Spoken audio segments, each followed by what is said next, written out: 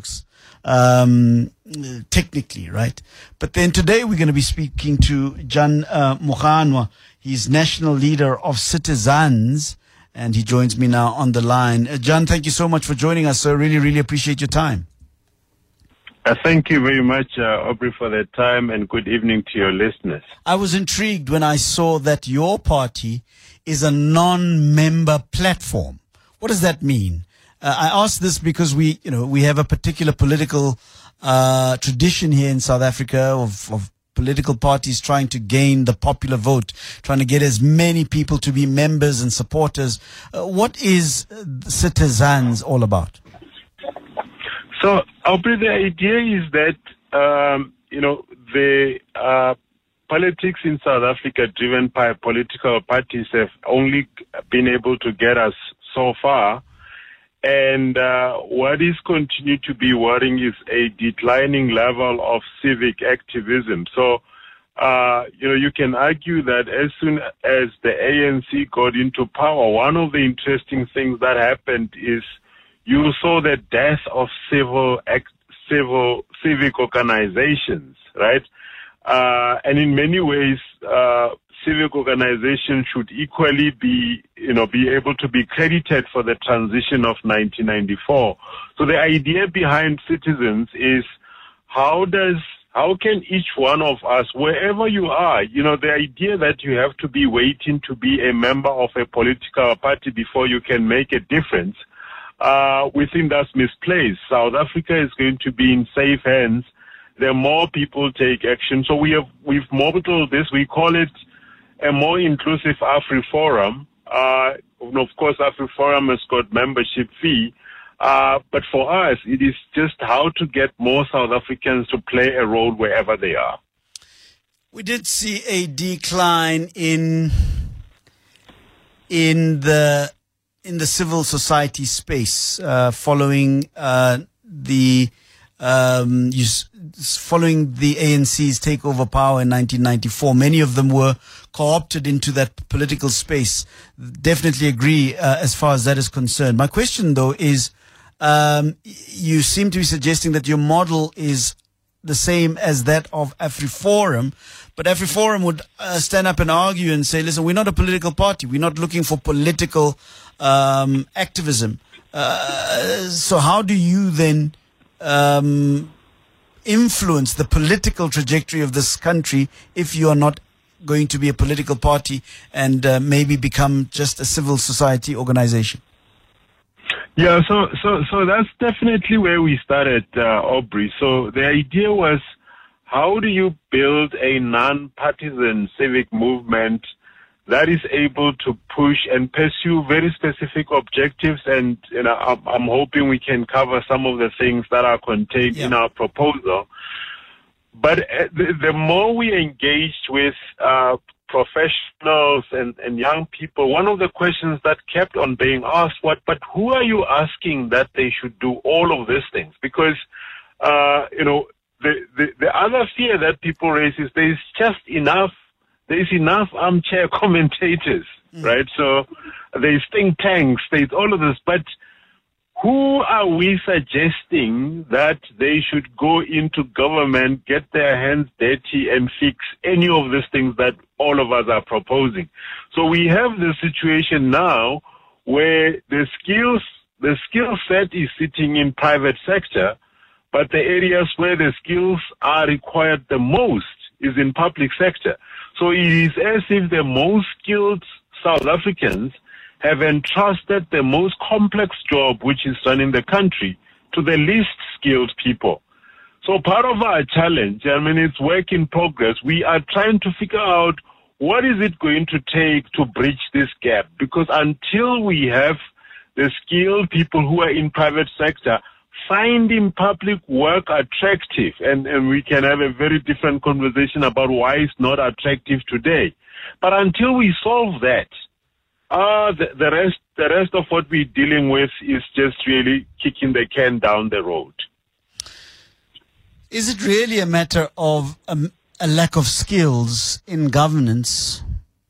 And I suppose you've got some sort of data to corroborate that. I'm thinking now about the fact that in KwaZulu-Natal, not too long ago, we heard that something like 76% of the people that were running a particular municipality couldn't really read a balance sheet. They couldn't.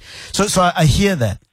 But is it really a matter of a lack of skills that we are dealing with, or is it perhaps a misalignment in terms of what government is supposed to do in terms of the constitution, in terms of the laws that flow from that constitution, and an ideological disjuncture? Is it really about skills?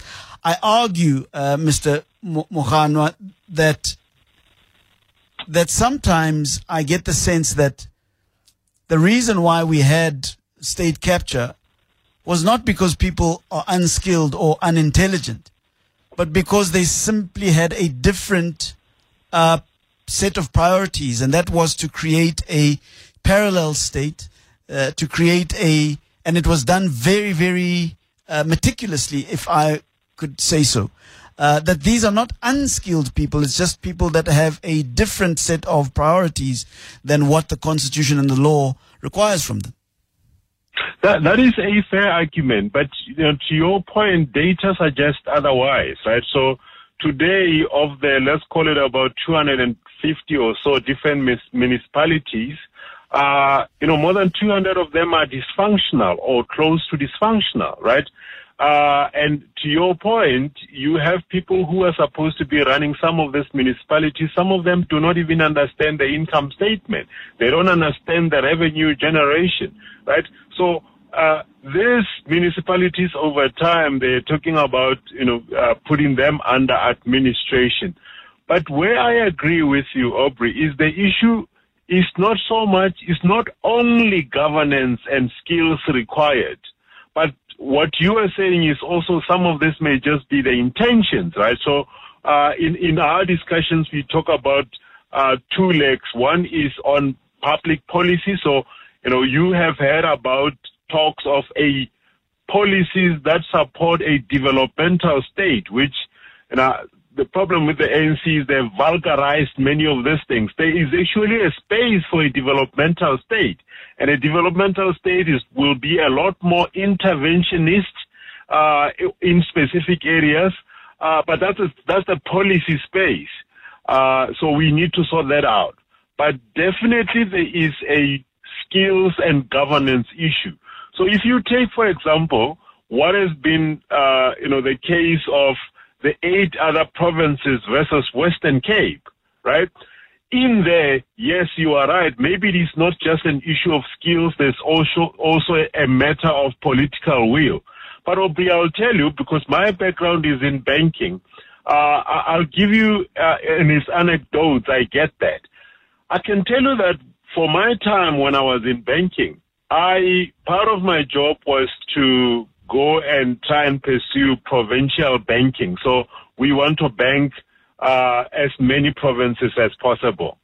I can tell you that if I went to the Western Cape and I wanted to talk about their growth opportunities, and I speak to a person who's responsible for tourism there, they will have the qualifications, they will have the skills, and they will be very clear about where they are looking for tourists. And they will talk about, we want to set up an office in New York or in London because we understand from data that that's where the visitors come from. And then, of course, you can pick any other province that is being governed by a different party. And when you get there, you don't get the people with the right skills.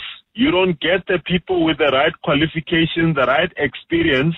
You don't get the level of granularity. Now, one way of looking at it is someone may say, oh, okay, so the DA governs better. And often when people say that, I think often that's a proxy for white people govern better. Now, if you wanted to demystify the idea that white people govern better, the question you should ask is, if Mr. X, who I met in the Western Cape, has got certain skills and certain experience, the question should be, are there black people who meet the same profile? And 10 out of 10 times, I'm not even going to say 9 out of 10 times, yes, there are definitely, you can't have a country that is more than 85% black and you tell me you can't find skilled South Africans. I never bought that argument. But the question then becomes, where are, let's call them the black skilled people that should be working in ANC government? And the answer is simple, Aubrey. The ANC cadres don't want skilled people in because their argument is you've got many other options. Why are you here competing for the same options with us? And this is how people end up being killed. So, and for until we solve that problem, we are going to, the problem with South Africa is many issues that are human and social, they ultimately end up carrying a racial connotation. And actually, if you unpack the issues, you'll realize that the ANC has been terrible, shocking at enabling black skilled people to be able to join and help govern. So it goes back to the theory that I put forward to you to say that, so the problem is not a problem of a lack of skill. It's a problem of a lack of deploying the right people to the right sort of places. So it's not, the problem is not a lack of skill. Absolutely, I'll agree with that. I argue. So what actually is the problem? The problem is, so to your point, it becomes a vicious circle, right? So you've got gatekeepers. The gatekeepers have got their own agenda, and therefore they are not opening up opportunities for those with skills. But until you've got the people with skills, you are not going to come up with the innovative ideas required to build a better South Africa. But the question then, Aubrey, is where do you break this cycle? And in South Africa, we have chosen that democracy is a way of breaking this cycle, right? And that democracy is not going to be able to solve the issues we have for as long as more and more skilled people say they are not interested in politics. Because we have been solving, and we've got a concept, we call it white tax. You'll be familiar with black tax. Yeah. But we think there is white tax. And what do we call white tax? White tax is all of these things that, Aubrey, your tax should already have been sufficient to cover for these things, but you're busy solving for them yourself. You're solving for private education, private security, private energy. Next thing is private water, private medical aid, right? So until you can't say I'm not interested in politics, because in our view, politics is very much interested in you. So where do we break this cycle? We break the cycle by getting rid of the current gatekeepers who clearly have got a very different agenda. So how does Citizens do that? How does Citizens do that? And is Citizens a political party? What are you? What exactly are you? So Citizens is actually less obsessed about the obsession of Citizens is how do you get more South Africans to realize that the power sits with them, right?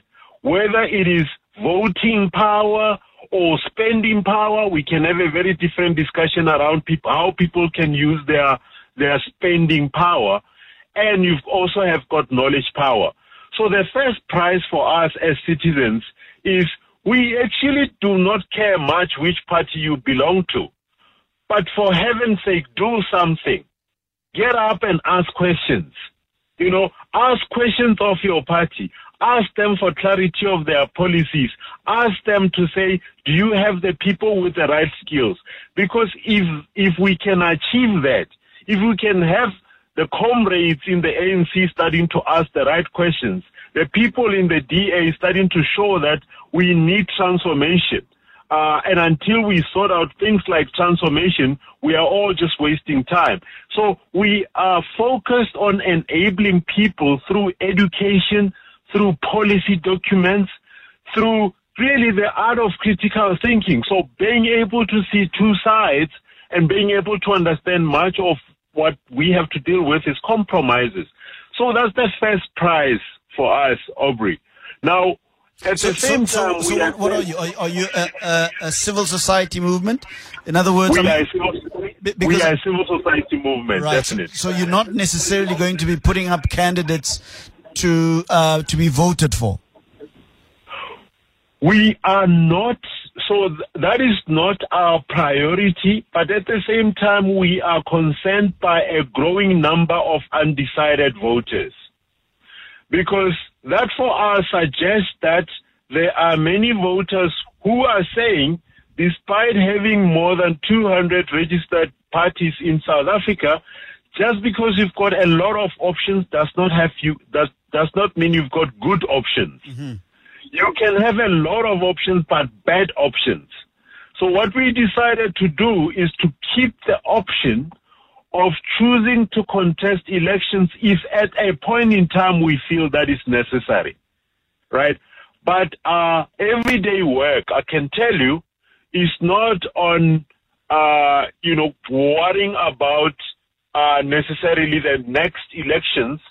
Our main concern is how do we get more South Africans giving a damn about this country and figuring out what little they can do within their own personal space, wherever they are, and we give them the necessary information, the education, the ability to use their knowledge and skills to contribute towards building a better South Africa.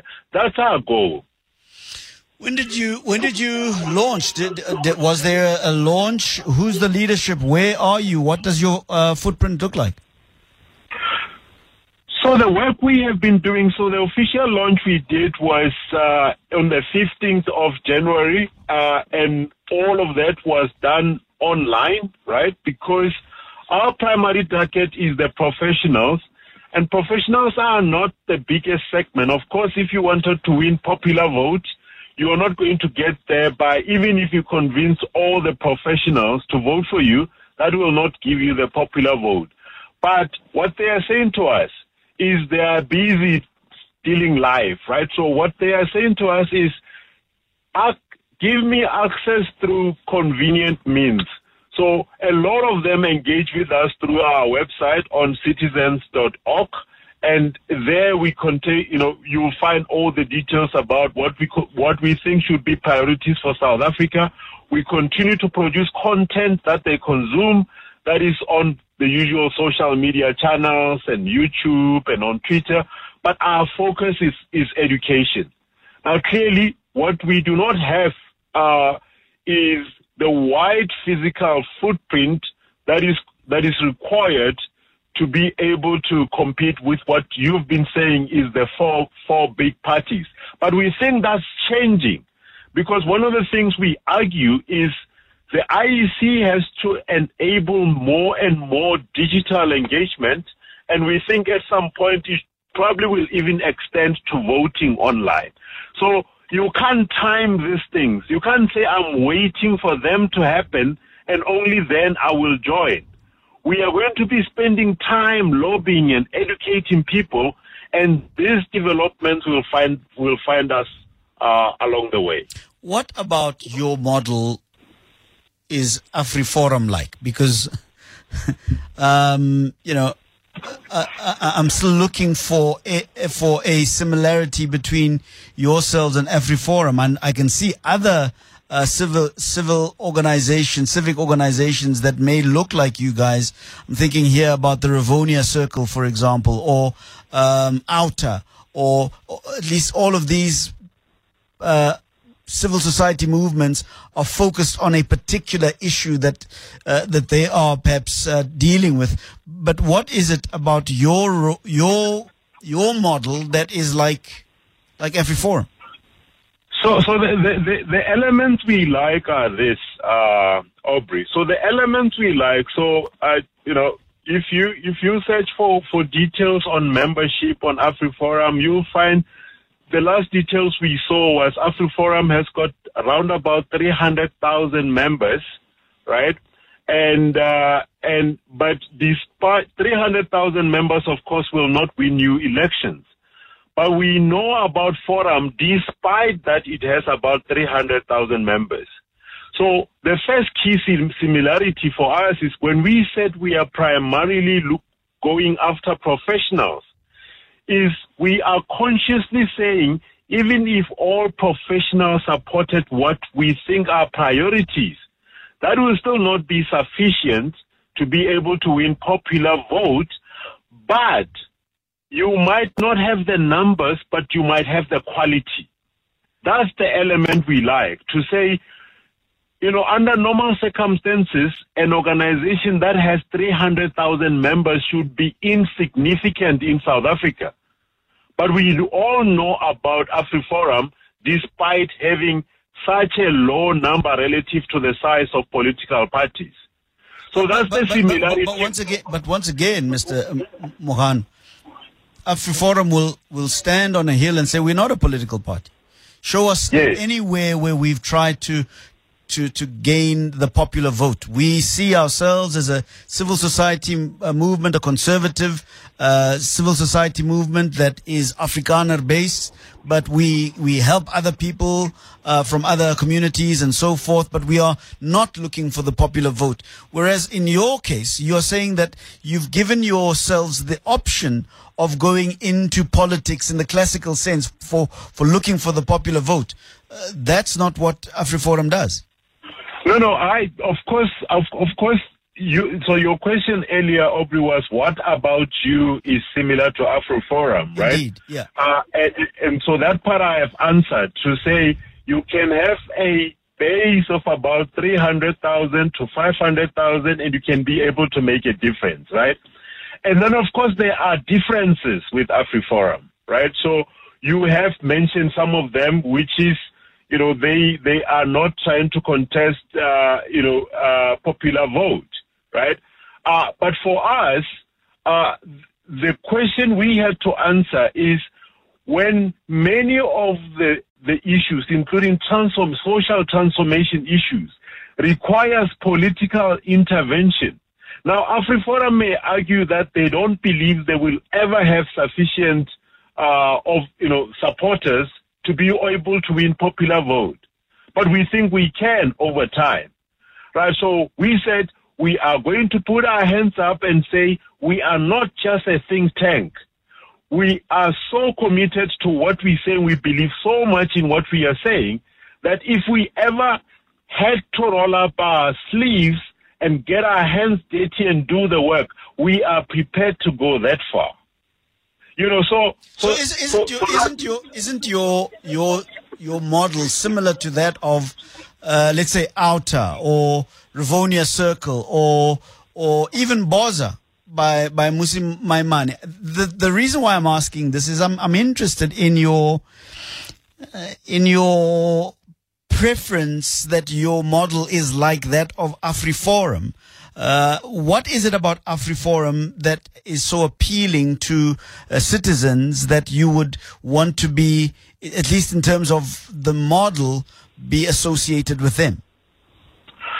So the difference between us, the difference the political parties, this is where we differ, right? The new political parties are trying to compete with the existing top four at the top four strengths, right? Aubrey, I can't challenge you to a duel of any sort, and I say to you, but by the way, you can't play to your strengths, right? Let's have this fight at my strength. The current political model adopted by the big four parties, it's actually too expensive, and it's actually the best breeding ground for state capture, because politics in South Africa today is highly expensive for the size of the country we have. I would estimate that someone like an ANC in this coming elections will spend more than 3 billion, because if it is true that for an internal contest there is mention of more than 1 billion spent, how much is going to be spent on national elections? And the question is, who's funding that and what do they expect in return? So we don't believe that it is the best approach for the new parties to try to compete with the old parties at their current strengths. The thing we like about the AfriForum model is you can have a sizable base that can have influence but may not necessarily win you popular vote. AfriForum, good or bad, has a very clear constituency that it serves. Very, very clear. They serve a largely Afrikaner, white constituency from whence they get their funding. Absolutely. And of course, they do assist other groupings. I mean, we saw with the Meiwa family, with the Gabriel Engels family, and so forth. They will help other communities, but theirs really is to focus on assisting their community, their group, that's what their success comes from. They're very focused in that sense, and that's why they're able to get the mobilization of funding and support and so forth. What is your constituency? And again, I'm going back to the fact that you've used AfriForum as the model that you guys are most akin to. Who is your constituency in the same way that AfriForum's constituency is largely Afrikaner and conservative? I like the question because I think it clarifies our focus. So pretty much of what we're dealing with in South Africa is tribalism, right? So in fact, I would argue that even what we call racism is another form of tribalism, right? So AfriForum has got a tribe, and these are not bad words, by the way. So AfriForum has got a tribe that they serve. But it is worrying that much of the tribes in South Africa, when we think tribalism, you either think about race or around ethnic lines. There is nothing wrong with being a member of a tribe. But true reconciliation in South Africa is only going to happen when we start to define new tribes, and those tribes don't follow the typical ethnic or race lines, right? And this is why we have this obsession around getting professionals engaged. Because the nice thing about professionals is actually in many ways, professionals self-define, right? You've heard about definitions like things like middle market. I've never come across anyone who self-defines as middle market. But people self-define as professionals. And what they mean by it is, I've got the training, I've got the education, I've got the skills, and I want to contribute towards building a better South Africa, right? Until we start to have cross-raced tribes and cross-ethnic tribes, we're never going to achieve the reconciliation that we are talking about. And so therefore our target, to your question, our target is to engage professionals in South Africa. And those professionals fall within different traditional tribes.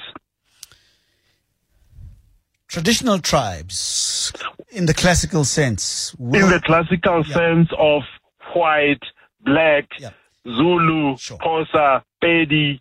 Where are the things that bring us together under a different tribe as South Africans, other than when we are celebrating Springboks? And we think professionals is one of the options. So I was going to say that tribes in the classical sense are made up and are pulled together by certain either cultural, ethnic, or even color absolutely issues, right? Absolutely. And you're saying to me that yours is to try and build a new tribe on the basis of professionalism, right? Absolutely. Do professionals share that kind of thinking that they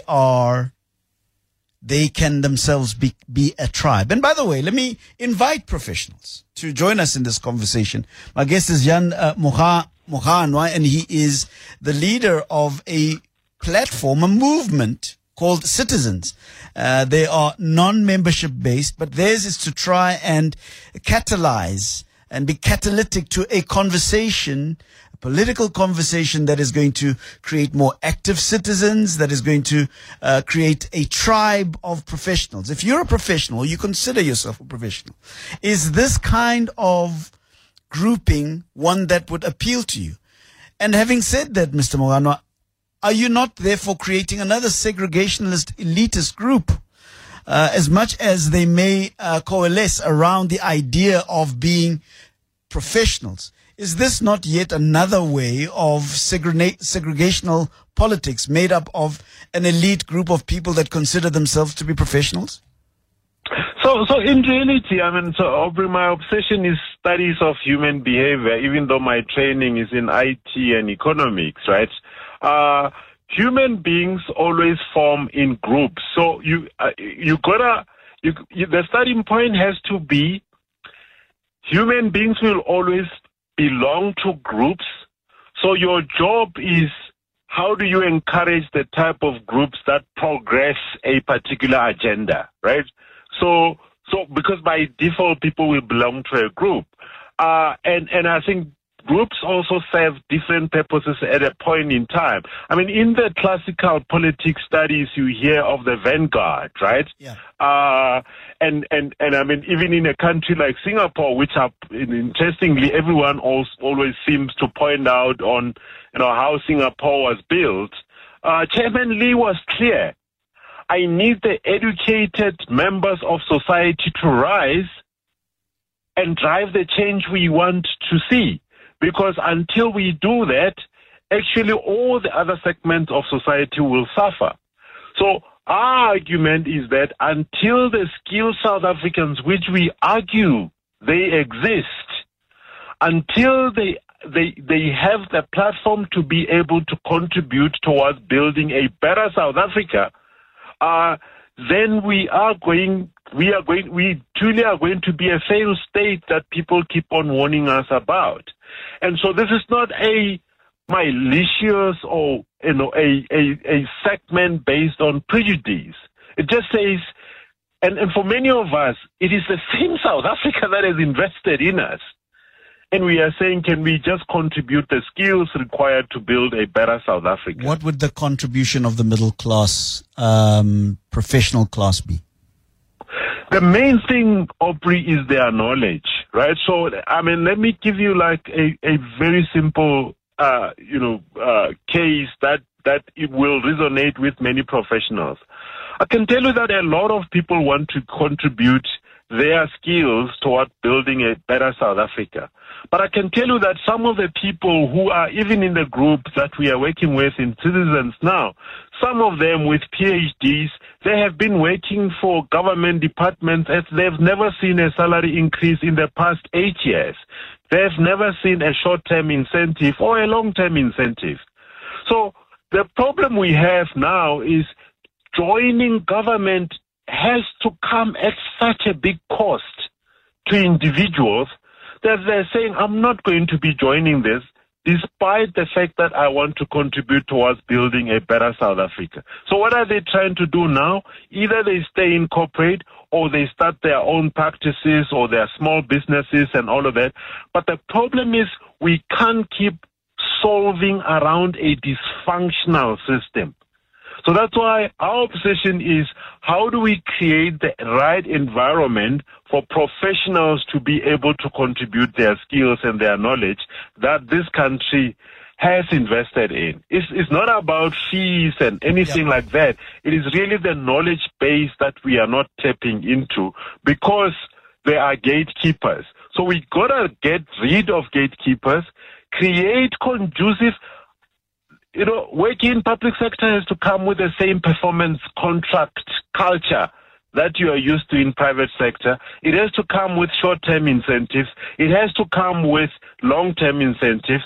The problem we have today is we have a lot of, in public sector, good people are underpaid, bad people are overpaid. Give us a call, 011-883-0702. My guest is Jan Moganwa. He's the national leader of Citizens.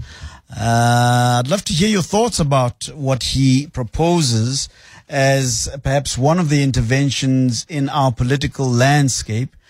more professionals, more members of the middle class playing a more active role in that space. Njadi Maketsi says, we tried Black Management Forum and Manyi tried us, or tried his. These guys are desperate. The triple challenges facing the Republic can't be addressed by one sector, says Njadi Maketsi. And Mulabatsi Ramuiponi says, the professionals always criticize and it ends there. Let me put this to you, Mr. Mohanwa, and give me your thoughts. The professionals, the middle class, black or white, are financially encumbered. They don't really own anything, but they've got all of the trappings of wealth because they owe the banks for the nice house, the nice cars. And therefore, their priority is to service those debts in order for them to continue with the creature comforts of middle class life. And for that reason, they are unable to focus on issues of politics, at least with the urgency and the energy that it would require. And as much as they may want to participate, they are too busy trying to pay off debt. Your thoughts? And I think that's right. I mean, you must also understand, so part of where we should have started, I guess, Aubrey, is that there are always three parties at play in how things play out in society. One is big business, the other is politicians, and the other is society, right? And these three parties have got different incentives. So business is interested in capital accumulation or profit. Politicians are interested in legitimacy or vote maximizing. And society is interested, I would say welfare, but welfare is another vulgarized word, so I'll use prosperity, right? And these parties are always negotiating terms in between.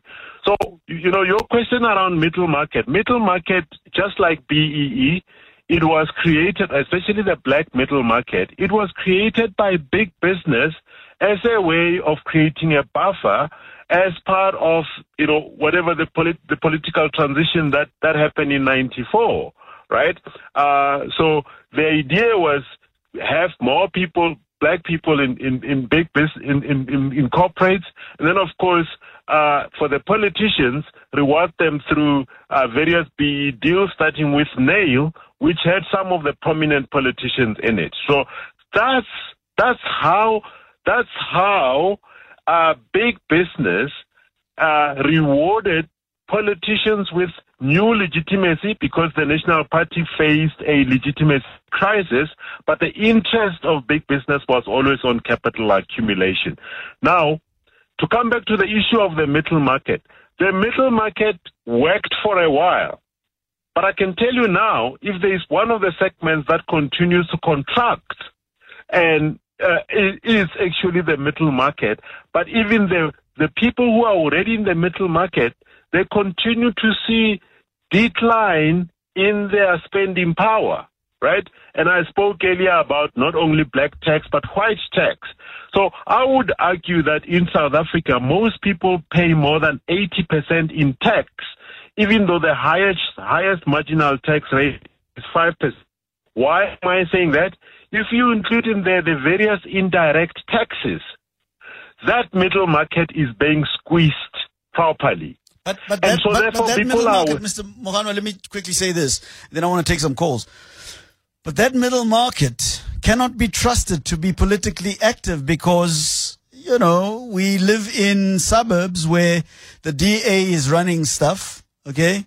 Some of us vote DA, but we speak EFF or ANC. We secretly hope that the DA is going to win a particular vote or ward, but actually we want to wear an EFF or ANC t-shirt. The point I'm trying to make is that this middle market or this middle class, these professionals cannot be trusted politically because they speak one thing, but they act another. And you're right. Remember earlier, Aubrey, we spoke about the two legs of this discussion, which is governance and policy, right? And you have summed it up really well. If you speak to professionals, they will tell you that they will vote DA for local administration and they will vote EFF for policy, right? Now, the challenge, and in many ways, I think, it's a debate for another day, but I think there are a lot of similarities between DA and EFF that we can explore. But until these professionals find these two things in the same organization, they will continue to split their vote.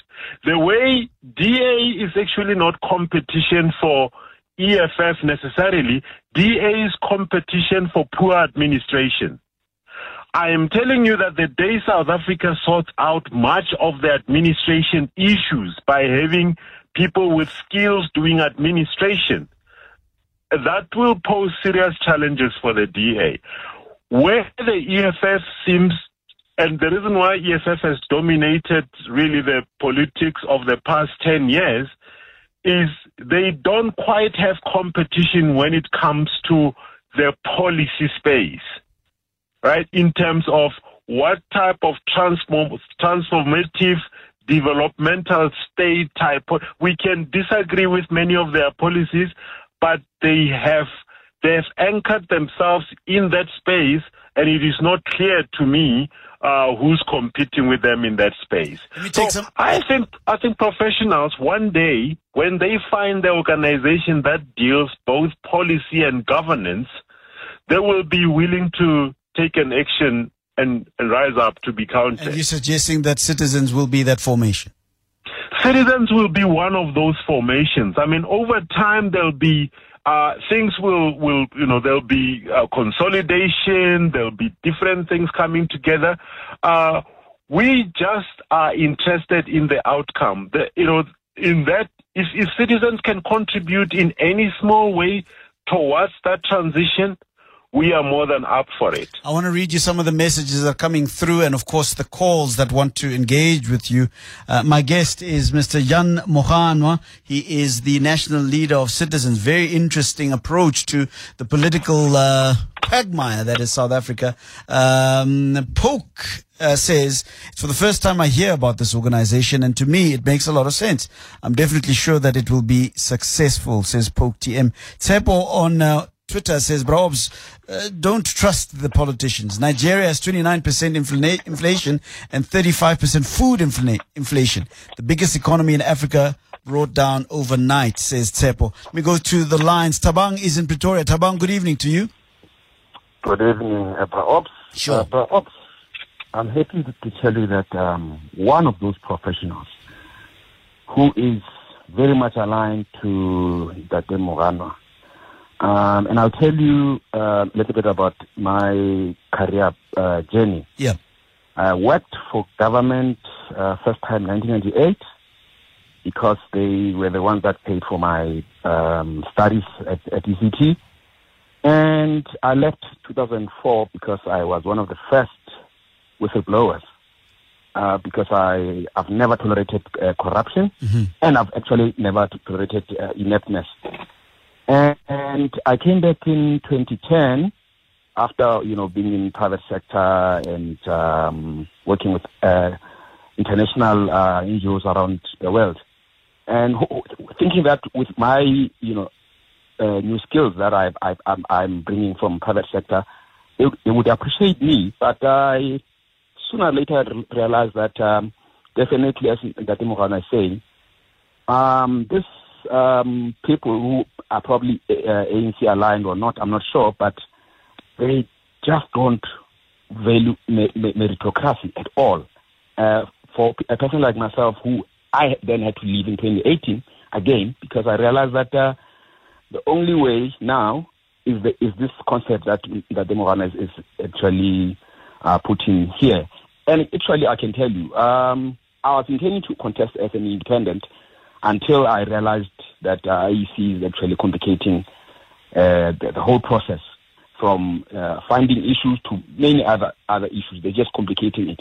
If they had simplified the whole thing, I'm pretty sure right now I'd be contesting. So a formation like Citizens would resonate with you? 1,000%. 1,000%. Because and from your perspective, what specific political reality would it address in the short term?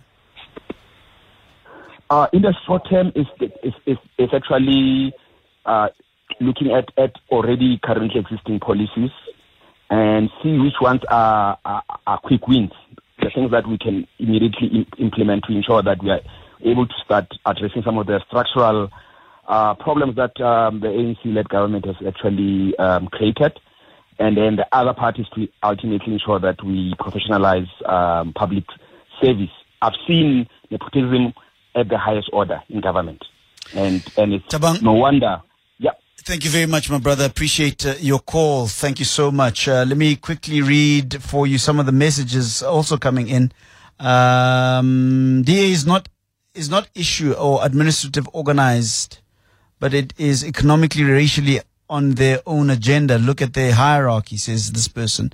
Yeah. Mr. Mogano, what do you make of Tabang's contribution? Yeah, I mean, that's why I was saying, Aubrey, you will have plenty of these experiences of many black people that are willing. They are really ready and willing, but the environment just does not allow them to contribute their skills, and the pain is the same. The pain. Many of us are beneficiaries. I don't want to go to the Dintswalo story, but it has been overdone. Yeah. And we are the beneficiaries. I am very much a beneficiary of the political transition, and I've said this a number of times before, the ANC for us is a bit like the uncle that funded your studies but abused you. Like you don't quite know how to feel. Yeah. So, and you want things to be better for the next generation because we are the first generation that tasted the benefits of freedom, right? So, we are the miracle generation, but there is just no space. And I look at some of my peers, people are going on, they are studying their own legal practices, accounting practices and all of that. But what they will tell you, Aubrey, is they've started these businesses, they're not getting the briefings, right? So no one is briefing them. Government is not briefing them. Private sector is not briefing them because it has not transformed, right? So we are going to have all of these people that have started Jan Mohanwa Inc. and all of this and whatever. At some point, they will all realize that until we fix South Africa, the state and the government, you can't keep on solving yourself away from a dysfunctional government system. Now we have said that is tantamount to arguing for a cabin upgrade as the Titanic is sinking. There is no point in having a better room in a sinking ship. Yeah. Will you be working with some of the other formations that have a similar sort of aspiration? People like Boza, people like Mzansi, South Africa, and perhaps even AfriForum itself. Are those organizations within your radar to work with? It's going to depend, Aubrey, on their policies, right? So, for example, some of these entities you've referred to, part of their priorities is, for example, things like climate change. I've got nothing against climate change. I think we need to think about climate change. But it's hard for me to imagine that in a country like South Africa, with many of our challenges today, you will have climate change on the top 6 or top 7 priorities. So I struggle with that. What is your top priority? So the first priority is transformation, right? So, and in transformation, there are a number of elements. So, for example, on the issue of spatial planning and land and all of that, our suggestion is actually the debate around land expropriation with compensation. Without compensation, it's actually not providing sufficient clarity. We think expropriation of land should be at cost. So wherever government needs a piece of land for a developmental purpose, there has to be clarity on how much the government will pay, because every time, and I've had examples of government procured land for Gautrain. Aubrey, government overpaid for land for Gautrain, right? So the expropriation we think should be at cost. If you paid nothing for it, you get nothing for it. So that's an example. We say, for example, you need to scrap grants. We are a child grant, not, I must be careful here, not all grants. So you need to scrap the child grant and you need to scrap the 350 Rand grant. What you then need to do, so the total of those, so child grant is about 76 billion, the 350 grant is about 34 billion. What you then we think you need to do, Aubrey, is to say, I will pay the people who are unemployed about 1,500, but in the spirit of accountability, you need to work a set number of hours in public service or community service. So you need to earn the 1,500 and use it to look after your children.